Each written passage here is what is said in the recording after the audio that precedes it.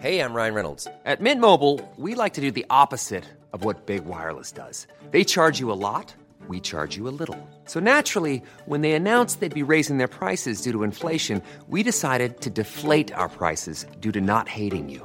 That's right. We're cutting the price of Mint Unlimited from $30 a month to just $15 a month. Give it a try at mintmobile.com/switch. $45 up front for 3 months plus taxes and fees. Promo rate for new customers for limited time. Unlimited more than 40 gigabytes per month. Slows full terms at mintmobile.com. In 3, 2, 1. 7 things you probably didn't know you need to know. I'm Jamie East, and this is the Smart 7. Good morning, everybody. It's Tuesday, the 18th of October, and it's National Chocolate Cupcake Day. And a big happy birthday to Rod Gilbert, Tyler Posey, Zac Efron, and Neo. Monday saw all eyes on the new Chancellor Jeremy Hunt as he delivered an emergency statement amid whisperings that Liz Truss's time is up. Jezza addressed MPs and took questions about the latest economic U-turns by the government. This wasn't so much a U-turn as a binning of almost all the Prime Minister's tax cuts announced in the government's mini-budget, pledging instead to cut Britain's debt with a credible, fully costed plan to be announced on the 31st of October. Firstly, we will reverse almost all the tax measures announced in the growth plan 3 weeks ago that have not started parliamentary legislation. The Chancellor said he's completely confident in the UK's long-term economic prospects, but he didn't hold back, saying the government will take whatever tough decisions necessary. There will be more difficult decisions, I'm afraid, on both tax and spending as we deliver our commitment to get debt falling as a share of the economy over the medium term. Liz Truss sat silently behind the Chancellor as he spoke, but the Prime Minister had already missed questions from MPs on the fallout from her mini-budget. She sent Leader of the Commons Penny Mordaunt in her place, who she said was attending urgent business. Her absence prompted jeering from the opposition and questions from Leader Keir Starmer. But where is the Prime Minister? Hiding away, dodging questions, scared of her own shadow. The lady's not for turning up.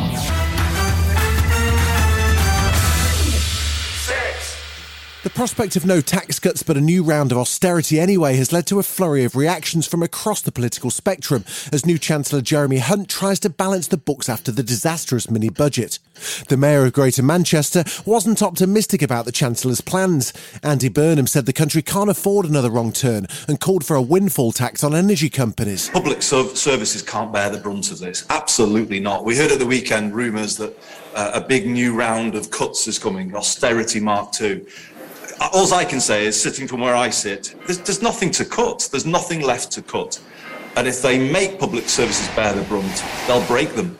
Meanwhile, Labour's Pat McFadden says the Tories' credibility has disappeared. You can't simply give us a fourth Tory Chancellor in 4 months and say this guy is the antidote to what all the others did. It is not credible as a proposition. But late on Monday evening, we heard from the Prime Minister herself, not in Parliament, but in an interview with Sky News, and here's what she had to say. Now, I recognise we have made mistakes.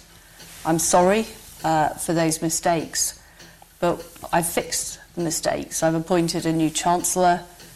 We have restored economic stability and fiscal discipline. And what I now want to do is go on and deliver for the public.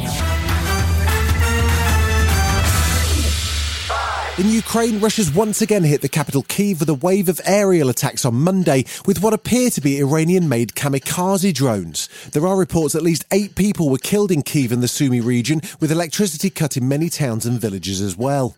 There have been calls to sanction Iran, which continues to deny supplying drones to the Russian military. A video of Ukraine National Police taking direct action and shooting down a drone with small arms has gone viral.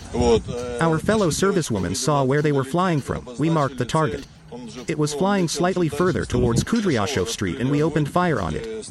We tried to take cover and after that, we saw that it abruptly changed its trajectory and literally exploded about 50 meters from us.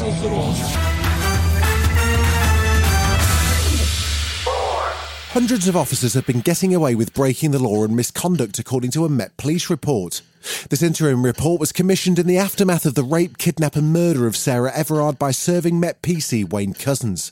It found many claims of sexual misconduct, misogyny, racism and homophobia were badly mishandled. Baroness Casey, who led an independent review at Met Police, said the force looks at allegations against individual officers but misses patterns of behaviour. They're treating everything like it's the criminal justice system. In order to get to the stage of gross misconduct in the Metropolitan Police, you have to be sort of in the middle of a criminal case investigation. Still to come on the Smart 7, a small screen debut for Rocky, and is it all over for the Wasps? Right after this. There's never been a faster or easier way to start your weight loss journey than with PlushCare. PlushCare accepts most insurance plans and gives you online access to board-certified physicians who can prescribe FDA-approved weight loss medications like Wegovy and Zepbound for those who qualify.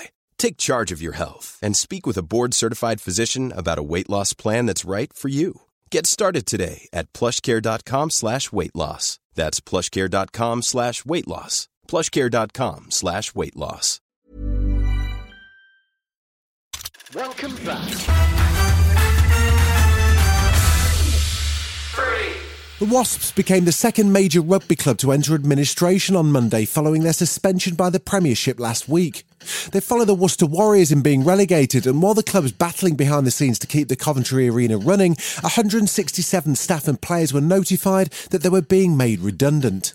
Head coach Lee Blackett spoke to BBC Coventry in Warwickshire outside the club's headquarters and wasn't sounding optimistic about their future. There's things probably ongoing, so hopefully it's at some point, but look, there's players and staff that wanted to play Premiership rugby this year, and unless something happens very quickly, I just cannot see how that's going to happen.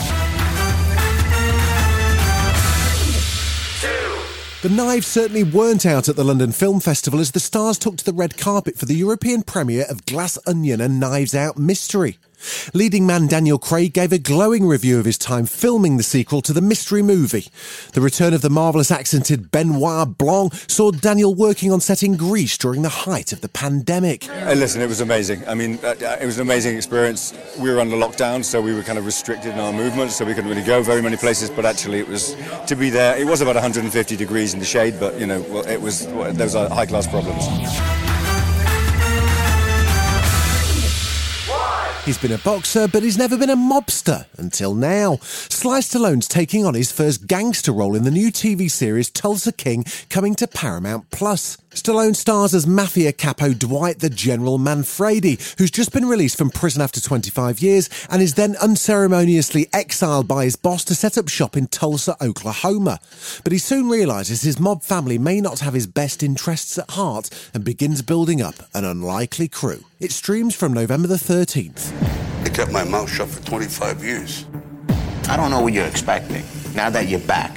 I'm expecting adequate compensation. Tulsa. What's Tulsa? I want you to go there. The horse race, the Springboard Mile. There's nobody doing nothing. You can do whatever you want. Not exactly the welcome I was expecting. This has been The Smart 7. Wherever you're listening, do us a favour and hit the follow button. We'll be back tomorrow at 7 a.m. Have a great day. Written, produced and published by Daft Doris.